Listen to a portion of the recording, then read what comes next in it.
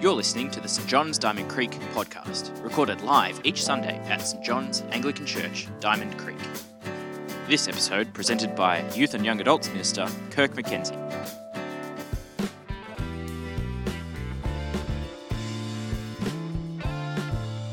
All right, welcome guys. So we have here Lockie. Lockie has been at St John's for how long?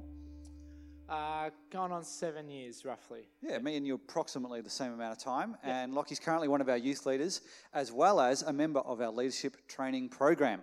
And then we have Anna. How many years have you been involved in this church, Anna? I reckon it's about 25. Yeah, so you win this first round. Yeah. Tonight's interviews are a competition, and the loser will be eliminated at the end of the night. That's a joke. I think like some of the laughs were like, "Oh, really? That's wrong." Like, we shouldn't be doing that. And Anna's one of our church wardens. So she volunteers in a really important governance role, keeping the lights on, keeping the whole place running. And so she's been doing that, well, that role specifically this year and similar roles the last few years. So what we're going to do is we've talked, right? So this is not like I just grabbed them as they walked in and said, "Hey, can you come and do an interview?" We've chatted for a few hours beforehand. And what we're going to do is try and give you a bit of a focused highlights reel of the stuff we've discussed. And so we're going to bounce around, taking it in turns. I'm just going to ask these guys questions. All three of us are Christians. We love Jesus. We consider ourselves followers of Jesus. And I'm just going to ask these guys how they became followers of Jesus and what that's like. So, Anna, starting with you, what did the word Christian mean in your house growing up? Sure.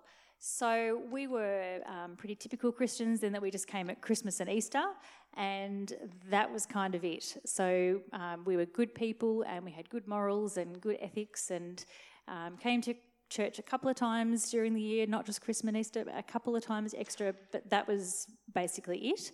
I'm pretty sure my parents would have ticked that box on the census that said Christian Anglican, and that was about it. We sat here and we read the words up on the screen and we said those prayers, and then we went home and that was it. There was no further God talk at home, and I don't think I ever prayed outside of church. So, I mean, we've already mentioned a relationship with God a couple of times tonight. It's something we talk about a lot. Did you have any concept that being a Christian might involve a actual relationship with God? No. Not really. Like I said, I sat here and I said those words, and that was it. I'd go home and I'd go back to my day-to-day life, and that was really it. Now, Lockie, as you were finishing primary school, you started to get interested, at least in church. Maybe Christianity came a little bit later, but church initially. Can you tell us how that happened? Yeah, so as I was going through primary school, I had my two older brothers going to the youth group here, and they'd always come home and they'd rave about how good it was and how much fun they were having. And I sort of went, "What's this thing? I can't wait till I'm old enough to start going." And it was towards the end of grade 6 high school age that, I was then old enough to start going, and so I did. Classic younger brother, sort of just following the older siblings around, sure. Sort of thing. Yeah. Yeah, sure. Yeah, absolutely. Yeah, that's You'll what have to ask them about that. And as I started going, I could really see this sense of joy that these people had about their life. Something that was different about them that made me sort of go, man, I didn't really know what it was at the start, but it was enough to sort of make me go, whatever it is, I want that. It kept me coming back. And then that's what, initially sparked my interest to come to church as well, and not just youth group. Now, some people can sort of mark the day, even the time of day that they became a Christian. It was on certain date, certain location, this sort of thing. Yeah. For you, that's not the case. Correct. You've described it to me as much more of a process and happening over time. Can you share with us an illustration that helps us understand what that process was like, what was happening for you? Yeah, so it wasn't a specific moment, but for a long time I found myself, sitting on this fence, and on one side of the fence was giving my life to God completely, and then on the other side of the fence was doing the opposite and walking away, and that's not for me. And for years on end, it wasn't just, I had a bad week, but this went on for years. I was somewhere in the middle. And, the fence is often, sitting on the fence is often perceived as the safe option or, the easy way out, but that was not the case. I was actually really, frustrated that I was somewhere in the middle and that I couldn't choose a side. I so desperately wanted to be on this side of, giving my life to God, but there was always that something holding me back. And I think that was, because I didn't want to be someone that just accepted things just because. And I always needed a bit more proof than that. And so I tried this, the other option of turning away. But that didn't work for me either because I felt this sense of missing out on something that I was so close to getting. And so there I was in the middle, and it was very frustrating. Yeah, but it went on for a long time. Oh, yeah. And that pursuit of truth and working out if this is true. And then eventually you just sort of found yourself on the side of being in a relationship with God. Yeah, I mean, I could sort of see the, moments that I'd start doing things for God, like giving up lying or things like examples like that, treating people better. But I can't tell you when that happened. Yeah. So Anna, if this was a competition, then, we're measuring like a church attendance during high school, then Lockie would win that round, right? So, because you were just going Christmas and Easter, and then similar during your university degree, can you now tell us what was life like for you after you finished study and you're in your early 20s? Sure. So in my early 20s, I had what seemed to be a pretty awesome life. I had just gotten my first full-time job and I was enjoying having the money that came along with that, and I could go out and buy clothes when I wanted to and shoes and had no one there saying, what are you spending money on that for? I went overseas a couple of times. I moved out with my boyfriend. I was living in Richmond and I was just loving it. I had this great job and I met some new friends. We'd go out after work and it all seemed pretty perfect on paper. But just something wasn't right. There was something missing, and there was something that was kind of gnawing away at me, and I didn't quite know what that was. But I sort of dawned on me that here I was in my early 20s, full-time job. Is this it? Is this what I'm going to be doing for the rest of my life? Is this what I'm all about? Is this why I'm here? Why am I here? What are we doing? Do I just get up and go to work every day and come home and save up and go overseas and repeat? Is that really all it is? And am I doing this for the next 30, 40, 50 years? Is that really all it is? And looking back on it now, I can see that it was a pretty pivotal point in my life. But at the time, I didn't quite realise that I was just chugging along. And then I started talking to some people and I had this one friend in particular who I knew was a Christian. I'd known her for years and years. And I said to her, I just don't get it. Why am I here? What's this all about? You've got it all together. What's the answer? And after she stopped laughing at me and said, no one's got it all together, don't be ridiculous, she said, I've got this great book that I think you should read. And here's one Kirk prepared earlier. It's called The Purpose-Driven Life. Some of you might have read it. And it really tries to nut out over the course of a period of time why we're here and what's it all about.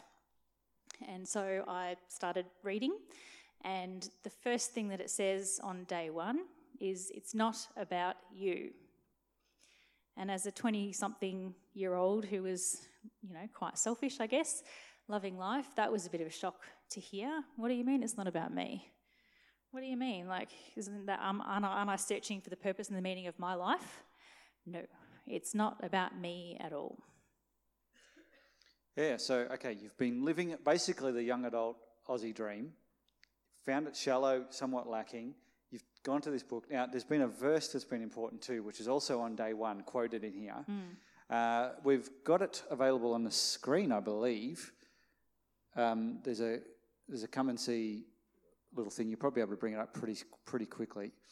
So this is a verse that pops up in your book here, but it's been important to you and sort of resonates with what you've been talking about. Yeah. We'll see if we can get it up. Here we go. Go to the Colossians one if we can, please, Andy. That's not it. There we go. Okay, so can you read this for us and then tell us why it's been important? Sure. So this is from Colossians. For everything, absolutely everything, above and below, visible and invisible, everything got started in him and finds its purpose in him. So that was on day one, and that kind of blew my mind a little bit because I started to realise that nothing I do is for me or because of me, it's all because of Jesus. And this verse is actually about Jesus, not about God. And that was also a bit of a mind-blowing thing for me. What do you mean I have to have a relationship with Jesus and God? What? We still grapple with that, I think, a little bit, don't we? So that was a real shift for me. And that's when I started to realise that there is so much more to life than just me. And it's nothing that I do is because of me. It's all because of God. Everything I have is because of him. And everything I do is for him. Yeah, and interesting when you talk about a relationship with Jesus as opposed to God, although they're not opposed to each other. But the idea, it's not just having a relationship with some vague idea of God that sort of any religion could sort of latch onto. It's particularly this idea of being in a relationship with Jesus, the Son of God, who actually came and lived. So that's quite a significant, sort of very specific thing, I guess, to being a Christian as opposed to just being a believer in God generally. Cool. So, and would it be fair to say that changed your understanding of Christianity from that idea of just tick the box on the census into this sort of everyday relationship? That was the beginning. Yeah. Reading that verse, getting this book, having that conversation started to change the way you thought about things. Definitely, yeah. So I read more and more of the book and realised that it's not enough just to come to church at Christmas and Easter. You need to come to church regularly, and you need to surround yourself with other Christians, with strong Christians that you can learn from and grow with, and you need to pray. And you don't just need to read the words on screen, although that's really important too, obviously, but you need to go home and have a private, personal relationship with God, with Jesus. And the way to do that is through prayer, and that was a huge thing for me. Yeah, I might ask you about that in a bit more detail in a moment. But Lockie, as you were seeking to work out this relationship with God thing and come to a conclusion similar to what Anna's come to, at one point you entertained the idea that Christianity might be like an absolute hoax, as in deliberate deception on behalf of Jesus and his followers to trick the world into believing something that was just false. Tell us a little bit about that sort of conspiracy theory stuff you went through. So at a time I didn't just think that, Christianity was not only, these people had it wrong, but that actually, Jesus and right from the start, it was set out as a trap to get people. And the more people that they fooled and the more people that called themselves Christians would, it's like, on the score sheet, here's another one that's fallen into the trap. And I mean, you might think it's, pretty extreme, but and you might say, what are the chances that this whole thing's made up and everyone else has just fallen for this thing? But I was convinced by it. I genuinely thought, that if Jesus was the magician, that his disciples were the assistants. And, in the Bible it says that he turned water into wine. And, I'd read that and I'd instantly think, all right, so where was the red food dye and how did he pull off that magic act and things like that? Because, of course, it couldn't be true. It had to be false, And that's what I was thinking. Yeah, so you try and sort of work out, and people sometimes do this, which is like try and work out sort of real conspiracy ways on how something might not be what it seems to be. Yeah. Was that helpful to go down those paths? Yeah, no, it was. And I find even now, I know, just for clarification, I no longer believe Christianity is a hoax and deliberate deception. But I did find that even now I'm more likely to challenge things that I hear than to just accept them, which I think is healthy. And I'm happy that I do that. So is it that value in really asking a lot of questions and again, sort of investigating all the different possibilities helps you work out the truth? Yeah. Mm-hmm. Anna, you've talked about the importance of a daily relationship with God and just working on that day by day being really important to enjoying being a Christian for the long term.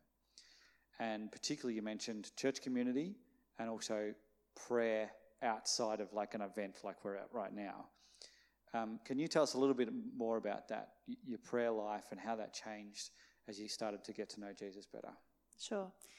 So it was a difficult journey, I think, and it's a bit uncomfortable when you start praying on your own because you kind of don't know what you're doing, but it's about making it part of every day and everything that I do. So understanding that everything I have is because of God and I should thank Him for everything I have every day. Whenever I'm anxious or stressed, I will pray. And, this morning before the morning service, my lovely family prayed for me. And my daughter prayed in the kitchen for me, tonight before I came in. So it's about making everyday events have a prayerful focus. You're out for a walk and you go, nice tree, God, thumbs up. Doesn't have to be an in-depth, I am praying now. It can just be just those little prayers that you just shoot up to heaven whenever you think of it.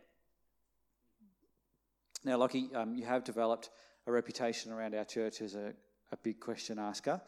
You and I have sat around after services many times, sort of throwing around different questions. And your life group was really important for that. It's just a small group of people getting together. They read the Bible together and discuss the questions. So I thought it might be helpful for people tonight just for us to workshop one of the big questions that you asked and for you to sort of tell us a little bit about how you worked through it. So first of all, tell us the question that we're going to workshop.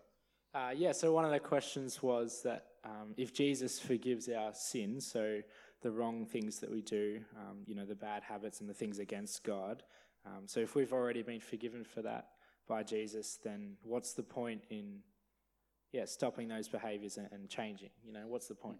So this is a key teaching of Christianity, that we've all done the wrong thing in one way or another, and that we need Jesus to forgive us in order to be in good relationship with God.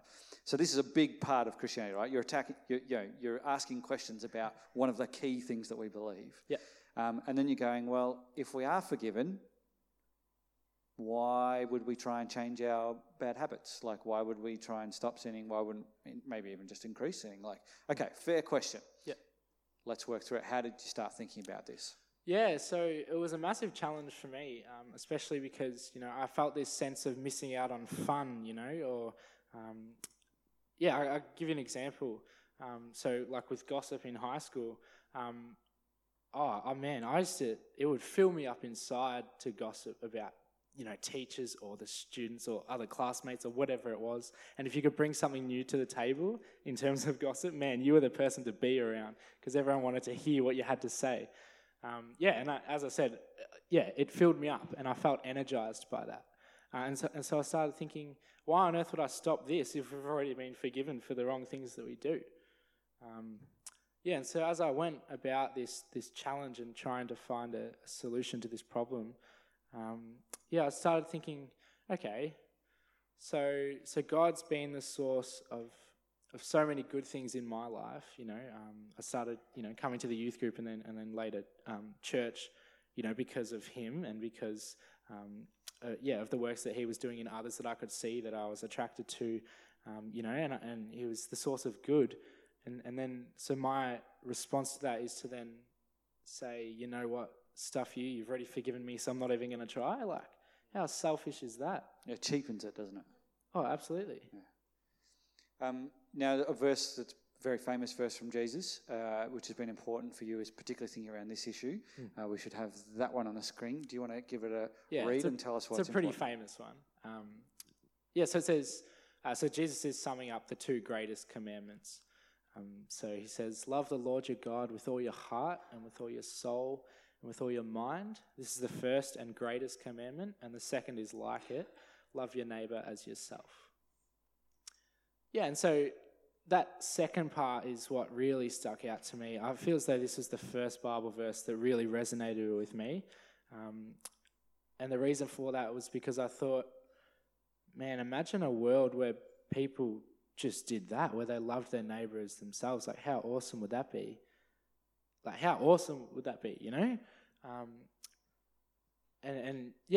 provided a reason for me to then, another reason for me to then go, you know what, I'm going to put an end to these things. Even though we've already been forgiven and technically, yes, I could continue that. It was, because of that verse I found. And also the first part of it, loving God as well. It says in the Bible that if we obey his commands, that we're loving him in doing so. And so, both parts for that. Now, we don't want to pretend that you've suddenly stopped sinning and you've never sinned again in your life. Oh, yeah, no, totally not. No. But that you're trying to, and you're seeking to grow in that part of your life. Or shrink in that part of your life, depending on how you think about it. Shrink in sin, grow in not sinning. Anyway. Sure. So has there been benefit to that? Like giving up gossip, did you see good benefit from it? Oh, yeah. Yeah, no, I did. I found that, walking away saying, I don't want to talk about this. If I really wanted to love my neighbour, then it's not going to mean talking smack about them behind their back, And so there was benefit to that in that I felt better about myself on the inside, and I felt I had more integrity. And also, with my relationships as well. I had a schoolmate come up to me and say, I heard you say you didn't want to, talk about this person behind their back or whatever. Why? Like, I want to be like that as well, And so, it was obviously having impacts on my relationships as well. Yeah, so other people saw it and it was positive for those relationships. Yeah, awesome. Yeah. And I love what you've been saying about the day-by-day relationship and the value of that. There might be someone here who is right at the beginning of this relationship with Jesus. They're just starting out. Maybe they're not quite there yet, but they're investigating. They're keen to know more. When it comes to this daily looking after your relationship so it's good for the long term, what would you recommend? Give us a tip or two on what people could implement in their own lives. Okay. So I think obviously the important one is prayer. As I've said, you can't have a relationship with anyone, without communication. And like I said, the way we communicate is prayer. You can't just say that you're a wife without communicating with your husband. You need to spend time with them and invest in that relationship. And the way we do that with God and with Jesus is through prayer. But also to come to church and surround yourself with Christians if you need to learn how to pray like I did. I had some stronger, mature Christians who taught me how to pray, and I'm so thankful for that. So definitely coming to church and connecting with other Christians. And Lockie, if someone has heaps of questions about Christianity, but they don't really know where to start as far as getting answers for them, what would you recommend? Oh, well, first of all, if they're in the audience, come and talk to me afterwards because, as someone that, as we've discovered in this interview, that grappled with so many questions, I really enjoy seeing, other people grappling with what they are. And I really enjoy talking about it. So feel free to come and hammer me with your questions.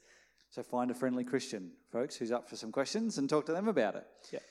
That brings us to the end of our interview, guys. Really appreciate your sharing, your honesty and your openness with us tonight. We do hope it's been helpful for you as you've listened. Why don't we thank these guys with a big round of applause. Thanks for joining us. If you've got any questions about this podcast, connect with us on our website, stjohnsdc.org.au, or at facebook.com/stjohnsdc. Don't forget, you can join us live in Diamond Creek every Sunday at 9:30 a.m. and 6 p.m.